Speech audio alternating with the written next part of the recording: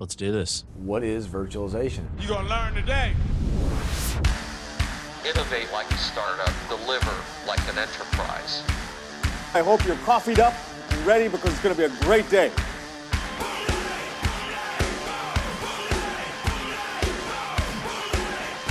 I know you're going to dig this. Oh, yeah. You're listening to the Virtually Speaking Podcast with Pedro Arrow and John Nicholson. Hey, welcome to the Virtually Speaking Podcast. My name is Pete Fletcher, and joining me as usual is my good friend, Mr. John Nicholson. John, how you doing, buddy? Good. I'm trying to upgrade my lab. You know, normally I like to wait till U1 for some of the labs. Sure. I just don't like round numbers. I'm scared of the number 0. It's it's like a weird phobia I have. But when I see a U1, I mash upgrade all YOLO in the data center. We move forward. Yeah, so yeah. It's time to upgrade. It's upgrade time. Absolutely, yeah. You know, listen, I know we're talking about vSAN, but this is not like old, Windows versions, of the 90s where it was like, you wouldn't dare upgrade to the new release of a .0 release. But, everybody waited till Service Pack 1 back in the Vista days. But, hey, man, this is vSAN. vSAN 8 Update 1. This is going to be beautiful right away. So smash that button. Yeah, man. So we're talking about vSAN 8 Update 1. And hey, we cannot have this conversation without our good friend, Mr. Pete Keeler. Pete, welcome back to the Virtually Speaking Podcast, my friend. Hey there, Pete. Hey, John. Thanks for having me. Yeah, man. So, Pete, today's launch day. It's the big announcement of vSphere 8 Update 1 as well as vSAN 8 Update 1. And I've been looking through the content that you guys have been creating. I know that the high-level areas of this are, simplified management, core platform enhancements, as well as disaggregated storage. But why don't we start with the management? What has happened in vSAN 8 Update 1 as it pertains to management? Yeah, Pete, a lot of the features that we've introduced here in vSAN 8 Update 1 were actually intended to sort of initially ship with vSAN 8. But of course, just the various time constraints that we have, we were able to only get so much in at any given time.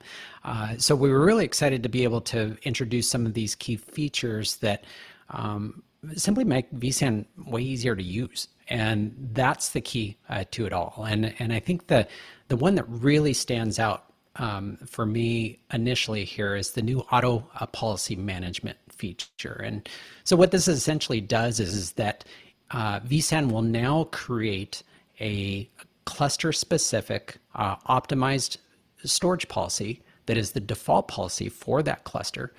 And it's based off of the conditions of the cluster. So what kind of a cluster is it? How many hosts are in a cluster?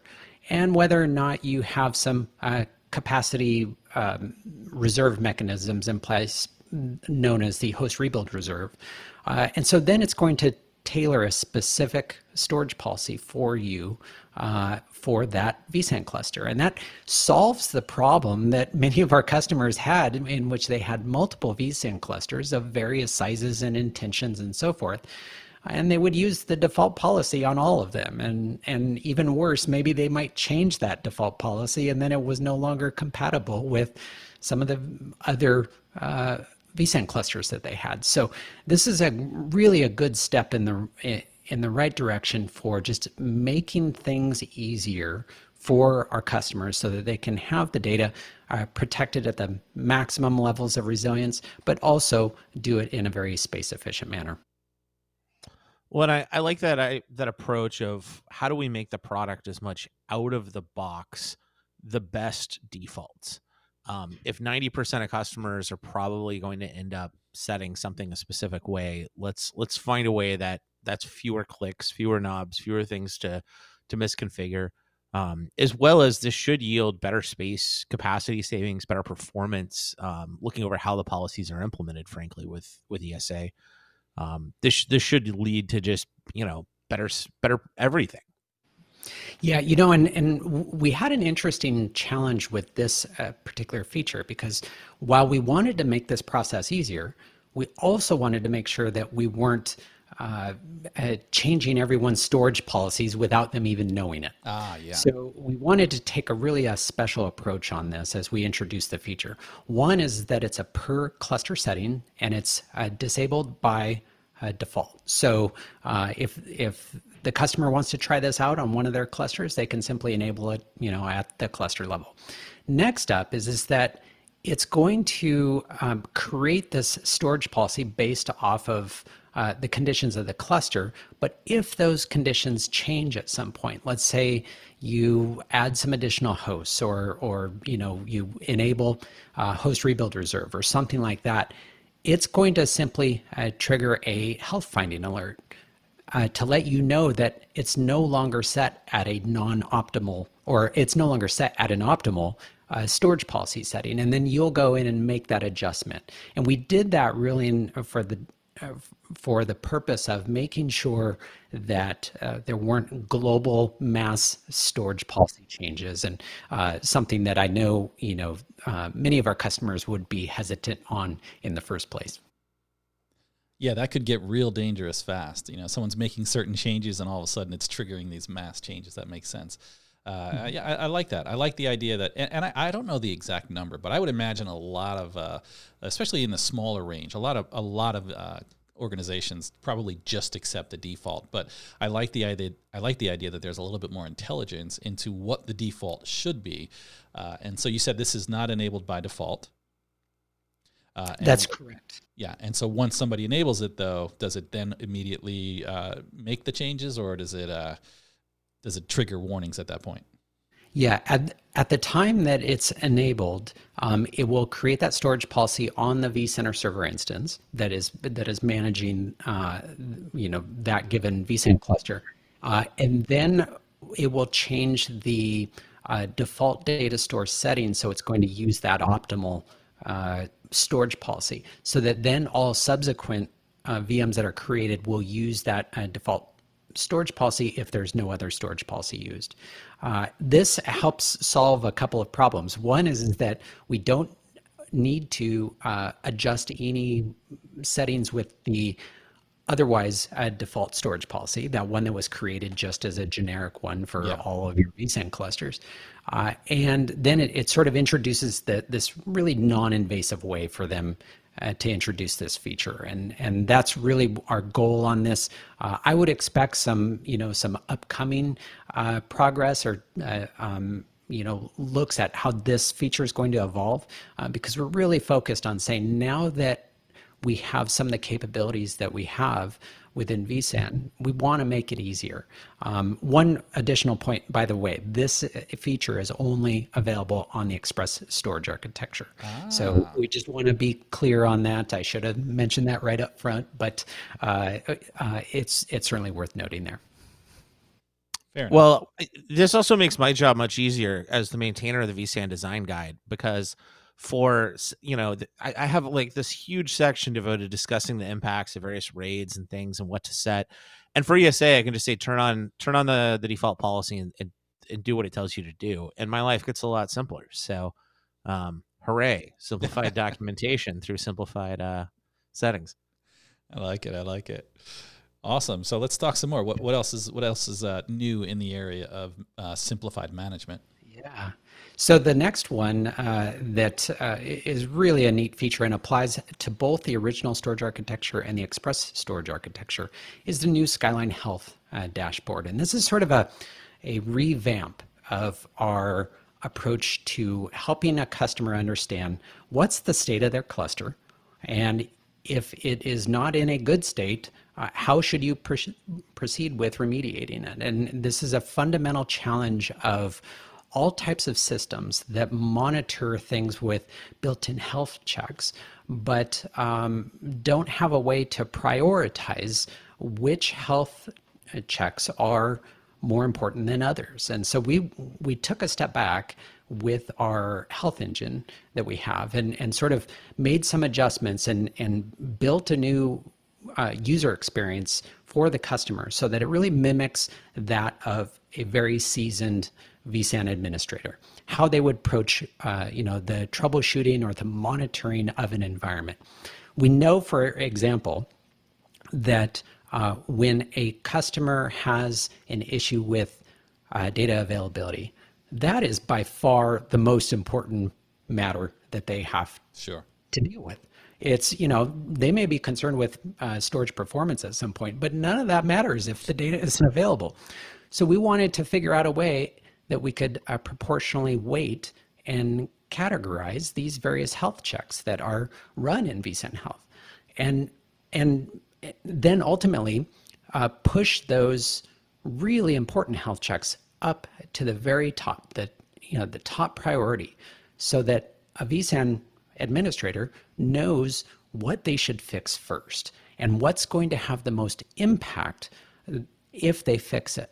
So that's one of the areas that we addressed in this new user experience right within the vCenter Server UI. The other part is they want to be able to understand what's the current health condition of that cluster in a really simple way. So in the past, we used to have a long list of health checks, and each version we had more health checks, and that's great and everything. But looking at the health of the cluster based off of how many red health checks you have or green health checks you have can sometimes be really misleading, because some of the health checks may be relatively not important. Sure. Versus other ones, which you just may have a few that may be really, really important.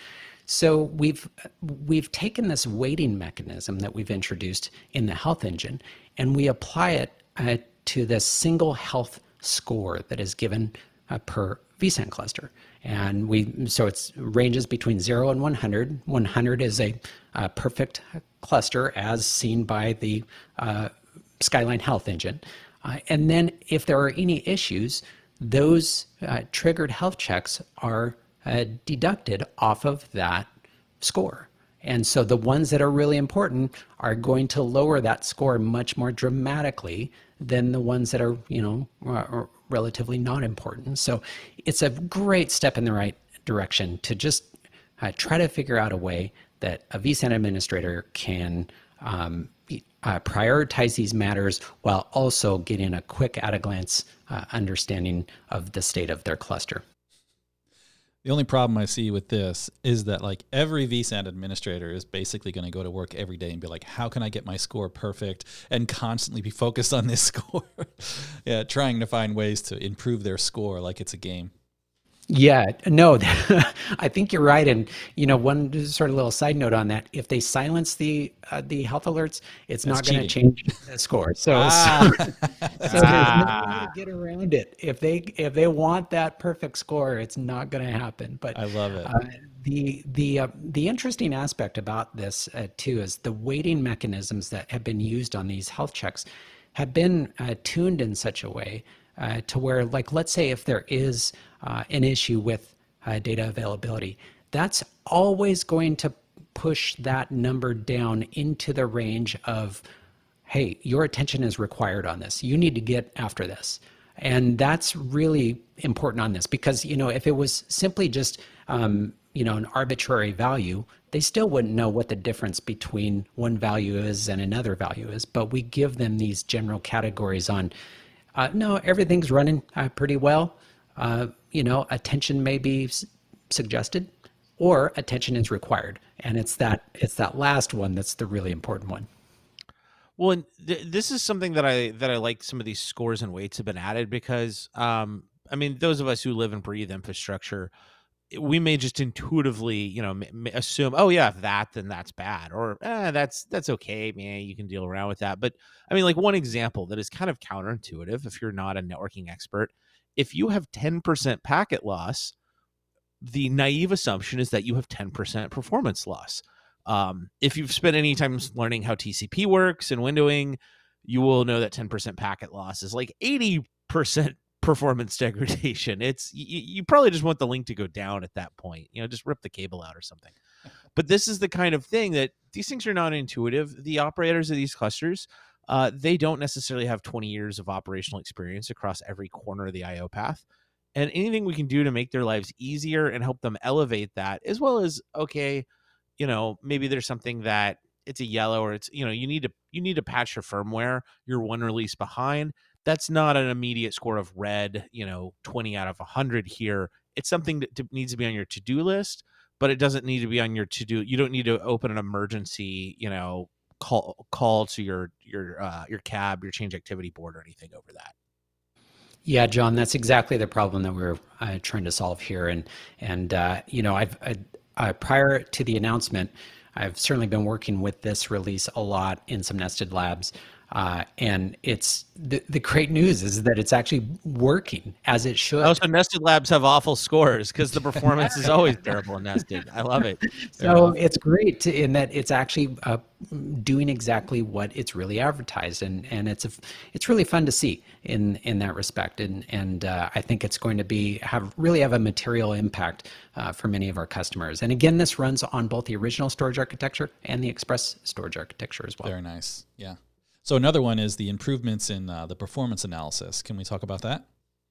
Yeah, so historically, we have always monitored performance within vSAN using a 5-minute sampling interval, meaning that we would collect all of the metrics within a given 5-minute period, and we would average that out over that period, and that would be the representation of, let's say, the number of IOs per second that would occur. So, 50 IOPS or 100 IOPS or whatever it meant.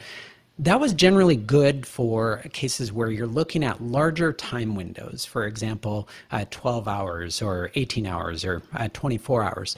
But when you're trying to look at some of the behaviors and some of the performance anomalies that may occur within a cluster or within a given VM, sometimes you need a higher resolution of those metrics.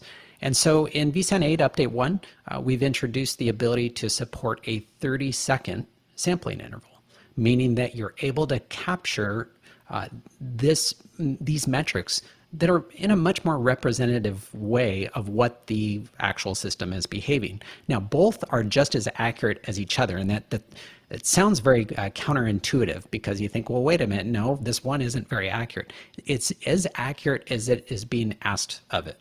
Sure. But what this can do is it gives you much more insight in saying, I saw this weird anomaly where we had this latency spike in this VM and it was occurring just for less than a minute, but we can capture that now.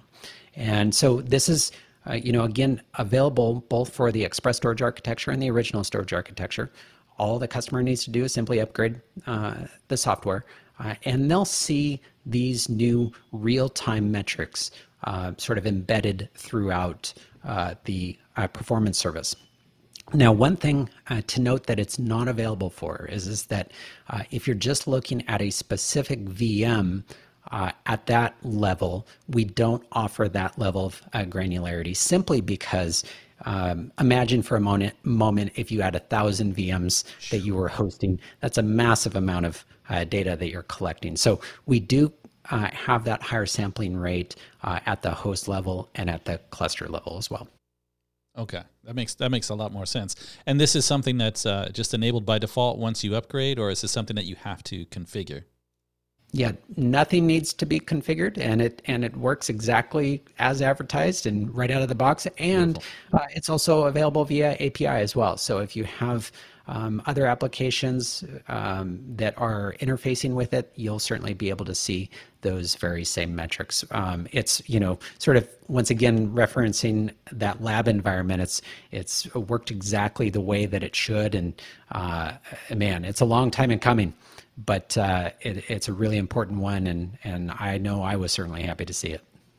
It's stat collection is this real fun thing where I can tell you, Pete has been asked a million times, well, I'm looking at this VM and the vCenter performance service and VROPS and this other third-party monitoring or ESX top, and they're all showing me different things. Which one's right? And Pete's like, yes, correct.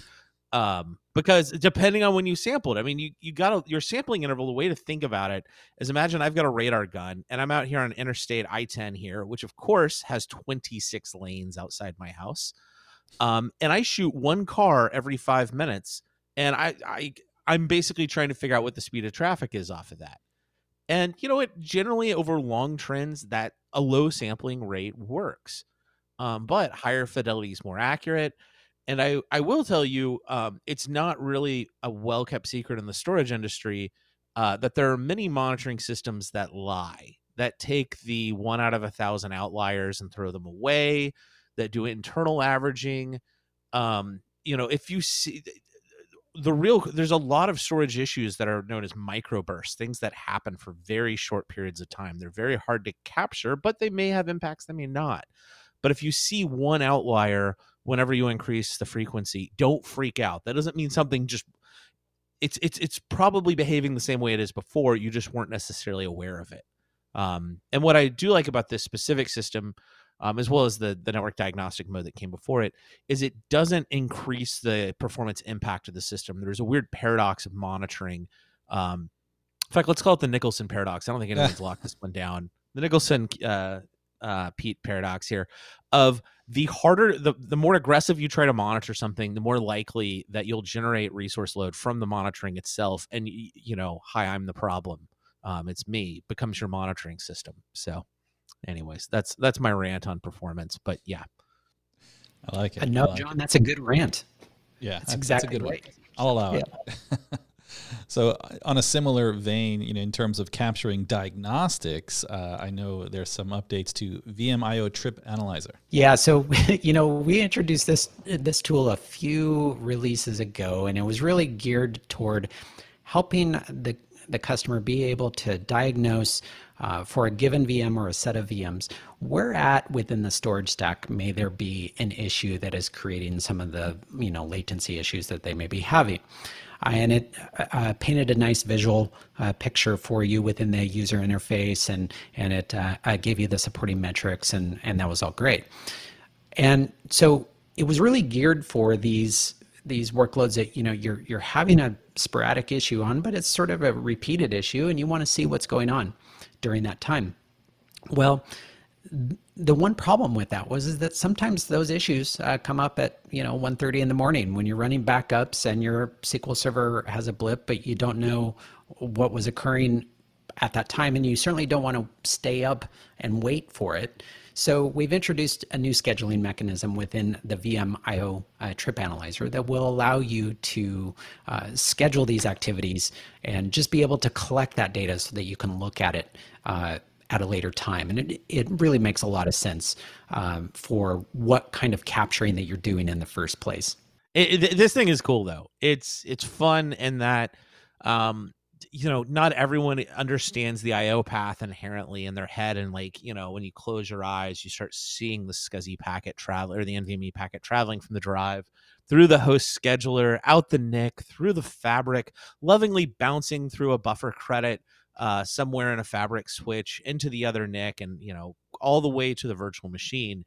And if you lack that that self visualization, here you go. You just use this, and it'll show you where the bottleneck is and where all the packet went flying through. Fair enough. Well, once a year, John and I, we try to do top 10 admin tools for VMware administrators, and a lot of times, RV Tools obviously wins a lot, but it always brings up the conversation of one of the most powerful tools for VMware administrators is Power CLI. And I know that there have been some enhancements to Power CLI for vSAN in this update. So can you share those with us? Yeah, sure. So there's a few sort of feature enhancements, new commandlets for some new features that we haven't brought up quite yet. So I'll sort of hold off on those. The one that I think is maybe the most important is the ability to now support our full cluster shutdown workflows via Power CLI. We introduced the cluster shutdown workflows, I think, a couple of versions ago, and that just enables a customer to be able to shut down an entire vSAN cluster in an orderly and a predictable way, the way that we recommend. The challenge, though, was that for many of our customers, and especially on the smaller side, if they have these on battery events where the power is lost, they're running on their UPS, but they don't have a secondary failover for some sustaining power, so they're really on a clock at that point. So we wanted to provide a programmatic way for them to shut down that cluster in a graceful way and in a quick way. And this is exactly what that offers. And this has been asked by many of our customers really from the moment that we created the cluster shutdown workflow. And it's nice to see that this is being shipped within Power CLI version 13.1. There's another Power CLI commandlet that we've introduced within this version of vSAN, and that's for a user to be able to update the object formats of the vSAN objects. This is something that occurs occasionally on vSAN upgrades. This is not the disk format upgrade step, but rather an object format upgrade. Think of that as just sort of a rearrangement of the shards of data that make up an object. And so in this release, we've introduced some new commandlets that will allow customers to be able to make those changes programmatically, so they can sort of maybe even roll through their various clusters and address this issue at scale. Most of the time, when we see these Power CLI commandlets, it's not so much that they're trying to speed up the process, it's really that they're just trying to make the procedures for really consistent. And this is something that they can know, just like the cluster shutdown feature, like this feature and some of the others. It's really about providing this level of consistency and repeatability. So Pete, one of the things that comes up sort of interesting though when we're talking about Power CLI and some of the operationalization aspects that come from that are some additional features that we've introduced from a diagnostic standpoint. And this in this particular release for both the Express Storage Architecture and the original storage architecture, we have provided a brand new mechanism in which we can store the trace file for the respective vSAN hosts. This was always a challenge for us because this storage of the trace files, which is sort of keeps a lot of the critical information about a host, what's occurring on a host at the time of a given issue, let's say as like a host crash of some sort. Yeah. Well, with vSAN, we always had this problem though, is that we needed a persistent storage for that was kind of living outside of the vSAN cluster. Well, now we have a brand new mechanism that allows us to be able to capture this data and ship it to this trace files object now that lives on the vSAN data store. So now our customer support personnel will be able to see these really important trace files, knowing that they're not going to be overwritten for repeatedly, be able to capture these issues and so that they can find out the root cause of what may have been occurring in an environment. That's nice. Yeah. They're not going to be overwritten. They're just pushed out like any other log, and they're accessible there for support to go in and troubleshoot a lot faster. I like that.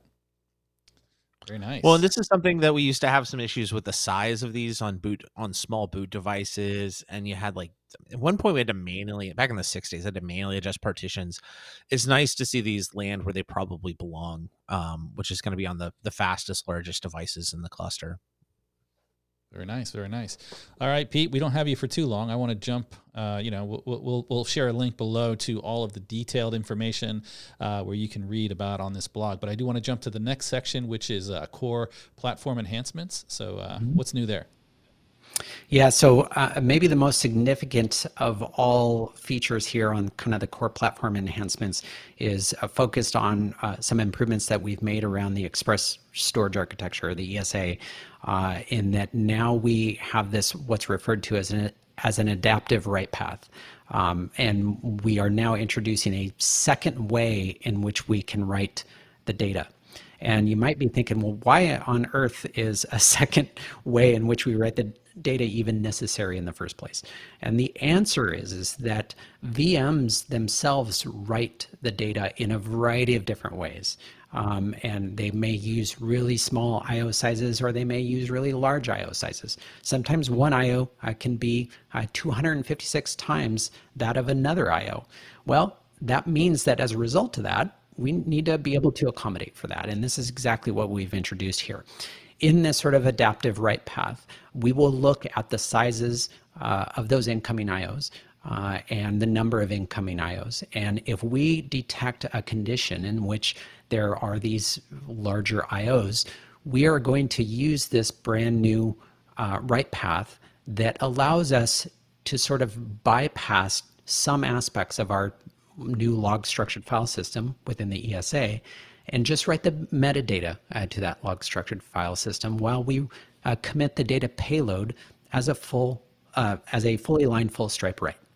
That's going to save a lot of effort on the system, meaning that when you have these really write intensive workloads, we can write the data faster with less effort, less network transmission. So we've reduced the amount of burden across the network as well. And it's really going to be beneficial for a wide variety of workloads, just not the classic sort of streaming write arrangements. You're going to have general purpose workloads that will be able to benefit from this. Well, and this is something that, is been around for a while, is that some of the hardest IO to process on any storage system are your large block writes. And I'm talking like, not going, when I say large block, I don't mean, instead of 4, I'm talking 16 kilobytes. I'm talking hundreds of kilobytes or megabyte sized writes. And when you get to this larger stuff, systems that are designed to optimize small writes can actually be kind of counterintuitive in their impact or cause I won't say problematic, but they're just, you have systems that are designed for aggregating and compacting and optimizing and coalescing, using all my storage verbs here, that are designed for doing all these things, the little writes. And when you get a large block that comes in and is like, hi, I'm 200 times bigger than what you were really optimized for. Yeah. It's better just be able to like, nope, you go over there. There's your queue. Just bypass all of these fun things. We don't need to do some of these some we do, still compress it or whatever. But some ways to kind of either write through or cache bypass or log bypass or whatever that term is. This is definitely the optimal way for those workloads. And so if you think about large ETLs, you think about video surveillance systems, you think about certain database log formats. These are all cases to where, or backup operations. These are all operations where you can end up with the guest OS packing really large writes together for you. And since they've already packed them, you might as well just do the nice thing and deliver it as quickly as possible through. Yeah, that's exactly the case, John. And in a lot of ways, too, this helps align with a lot of the initial efforts that we had with the Express storage architecture. Since it was sort of a new design or a revamped design, we really needed to pay attention to how we wrote the data to the actual storage devices themselves. Those storage devices really demand a certain size of an IO in order to be most efficient. They oftentimes, modern flash devices don't like really small IO, and once again, that's kind of that counterintuitive matter. And so we built the ESA knowing that, and really have catered toward how, when we actually write the data to those storage devices, they are in sort of a fixed block size, so that we can write them in the most efficient way. So it's everything above it that we do that helps manage this incoming data in such a way to where we can write that in the most efficient way, so that you can prolong the endurance of those storage devices.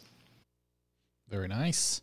All right. Well, moving right along, I know that there's a lot of updates in performance. One of those is around the improved performance for discrete workloads. Yeah. This one is really, it's the best way to think of it is like you're running a single workload and you want to see, more IOPS, more throughput. This is the feature that really is able to provide that. When you think about storage in general, it's not about just saying, okay, we're going to have faster CPUs on here and it's just going to make everything faster. Yeah. We need to make sure that the software is written for that. And writing data introduces some challenges when you're just saying, I want to create as much parallelism as possible. There's something known as write ordering. You want to make sure that things are coming in the way that they're expected.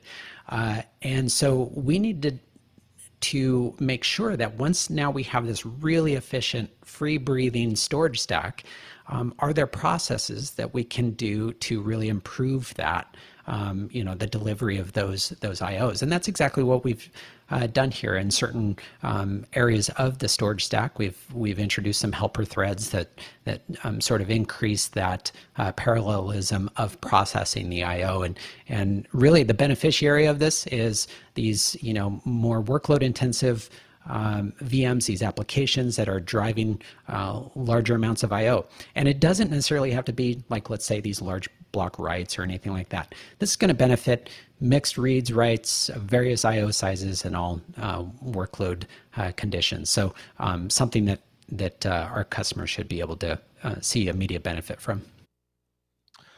A little bit of inside baseball. With every release, there's inevitably someone who tries to come to us and say, well, can you tell us which application is going to benefit the best from this performance improvement? And occasionally, if it really is a weird corner case of like, well, IOs between this size and only writes while the CPU is low. Okay, yeah, maybe that is Kafka or something. But like, the reality is, and because of the goodness of ESA and the log structure file system and these new capabilities, and there's a bit of refactor on some core elements, a lot of these are just rather large performance improvements that are coming out of vSAN that are generally applicable to a lot of different workloads. And as someone who puts on my storage analyst hat, sometimes I get skeptical when people say, well, this is going to improve everything 30% or everything this. Like, if it's anything more than a large increment, you start getting skeptical and you're like, okay, they fixed a bug. What was wrong? But this ESA and the hardware and all the capabilities that are being unleashed here, this is not just, they fixed a corner case bug and it'll help this one workload. This stuff is broadly applicable. So go deploy it. Yeah, for sure. So one of those things that has evolved over all the versions of vSAN has been just maintenance mode in general, right? Like, putting a host into maintenance mode that's not on a HCI or vSAN cluster is easy, right? But when there's storage involved, it becomes a little bit more complex, and there's certainly a lot of things to consider. And over the generations of or the versions of vSAN, it's just gotten better and better. I hear there's new enhancements to maintenance mode for vSAN.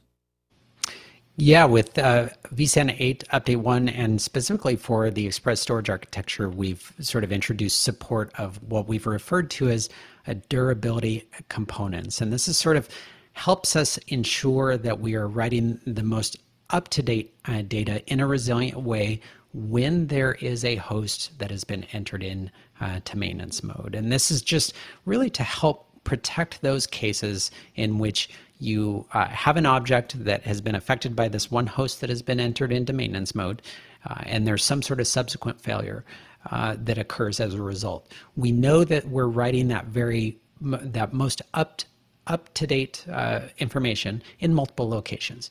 So with vSAN 8 Update 1 and the Express Storage Architecture, we've introduced support for the durability components, just as we have had that support within the original storage architecture. Now, there's a few caveats on this one, though, worth noting. One is right now it's only supported when you're using RAID 5 or RAID 6 erasure coding. So the impact of durability components, it's simply not there if you're using RAID 1 mirroring. But frankly, within the ESA, other than a stretch cluster or a 2-node cluster, there's really no need to have that in the first place. And then the other caveat, of course, this only applies to a planned maintenance event, like a maintenance mode. It won't create the durability component in sort of a unplanned arrangement where there's initially some sort of a host outage of some sort. But it's a great way to improve sort of that durability of the environment during those maintenance conditions. And that's why we call it a durability component. I like it. Awesome. All right. So moving along, I know we're running out of time, Pete.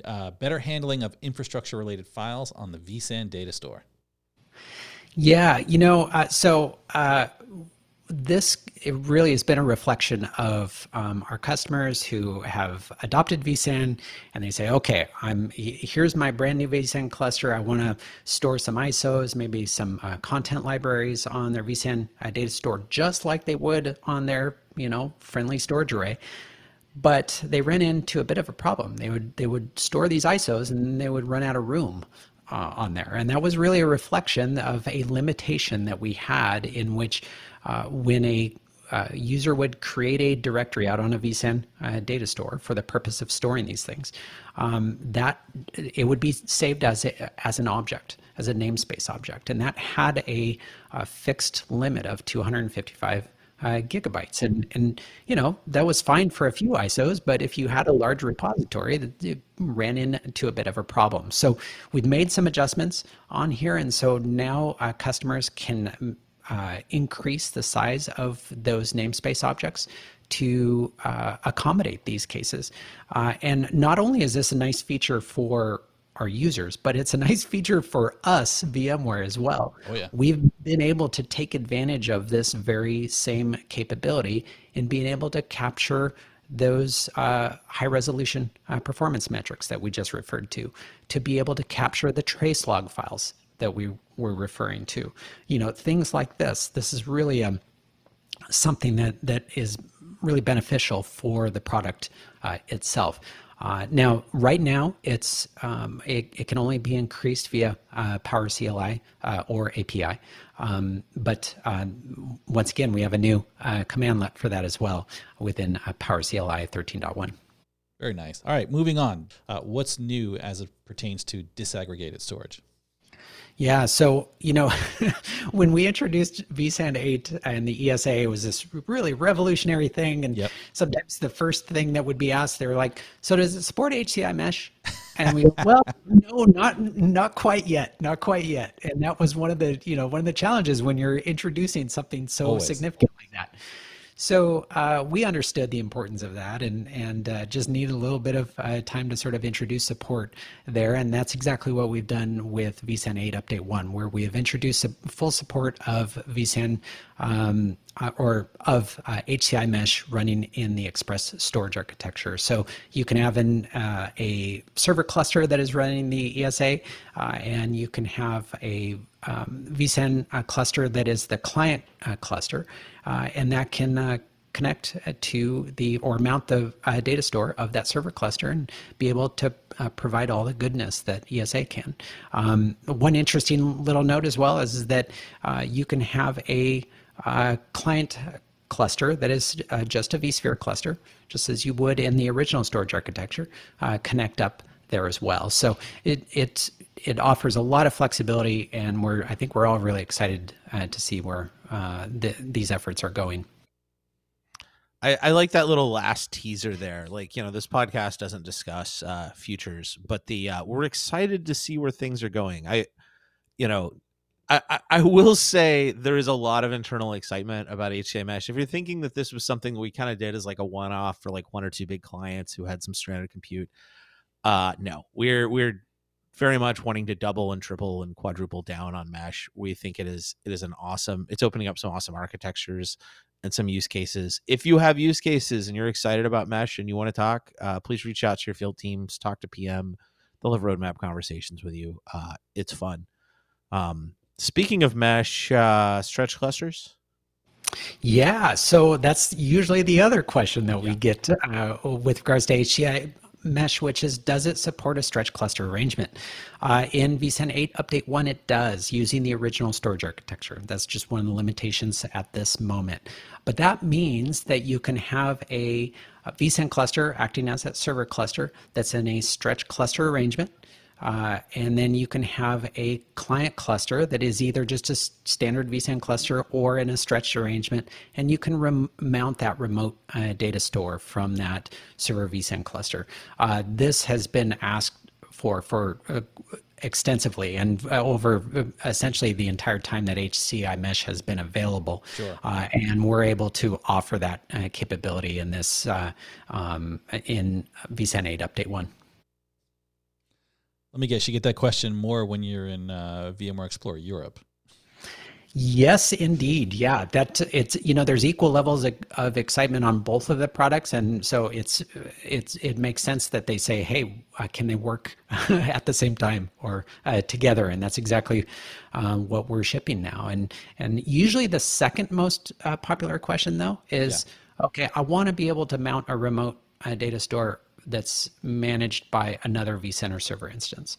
And that's the part that we've also introduced a feature on within vSAN 8 Update 1 is the support of being able to mount a remote vSAN data store across vCenter server instances, meaning that you can have a client cluster, whether it's just a vSphere cluster or a vSAN cluster, mount the remote data store by another vSAN cluster managed by another vCenter server instance. So this is offers a lot of flexibility for our customers, in particular those that may not necessarily want to run multiple vCenter server instances, but because they have to. Yes, we have a lot of large customers and they want to do that, but there's some environments that, because of the conditions, they simply have to run multiple vCenter servers. And this just offers and extends that functionality for those environments. I mean, I just like the idea of cross SSO storage being a thing. It also goes with cross SSO migration capabilities and other things. This is something that vCenter used to be something that you licensed individually. As we moved to vSphere Plus, it's just a built-in entitlement. I don't want to encourage vCenter sprawl, but operationally, we understand why people have to do that. So we need to make, as vMotion's already gone there, now we have to make storage do the same. Absolutely. Well, man, Pete, it is top of the hour. I'm trying to get you out of here right on time, but I do appreciate you joining and sharing all this information about vSAN 8 Update 1.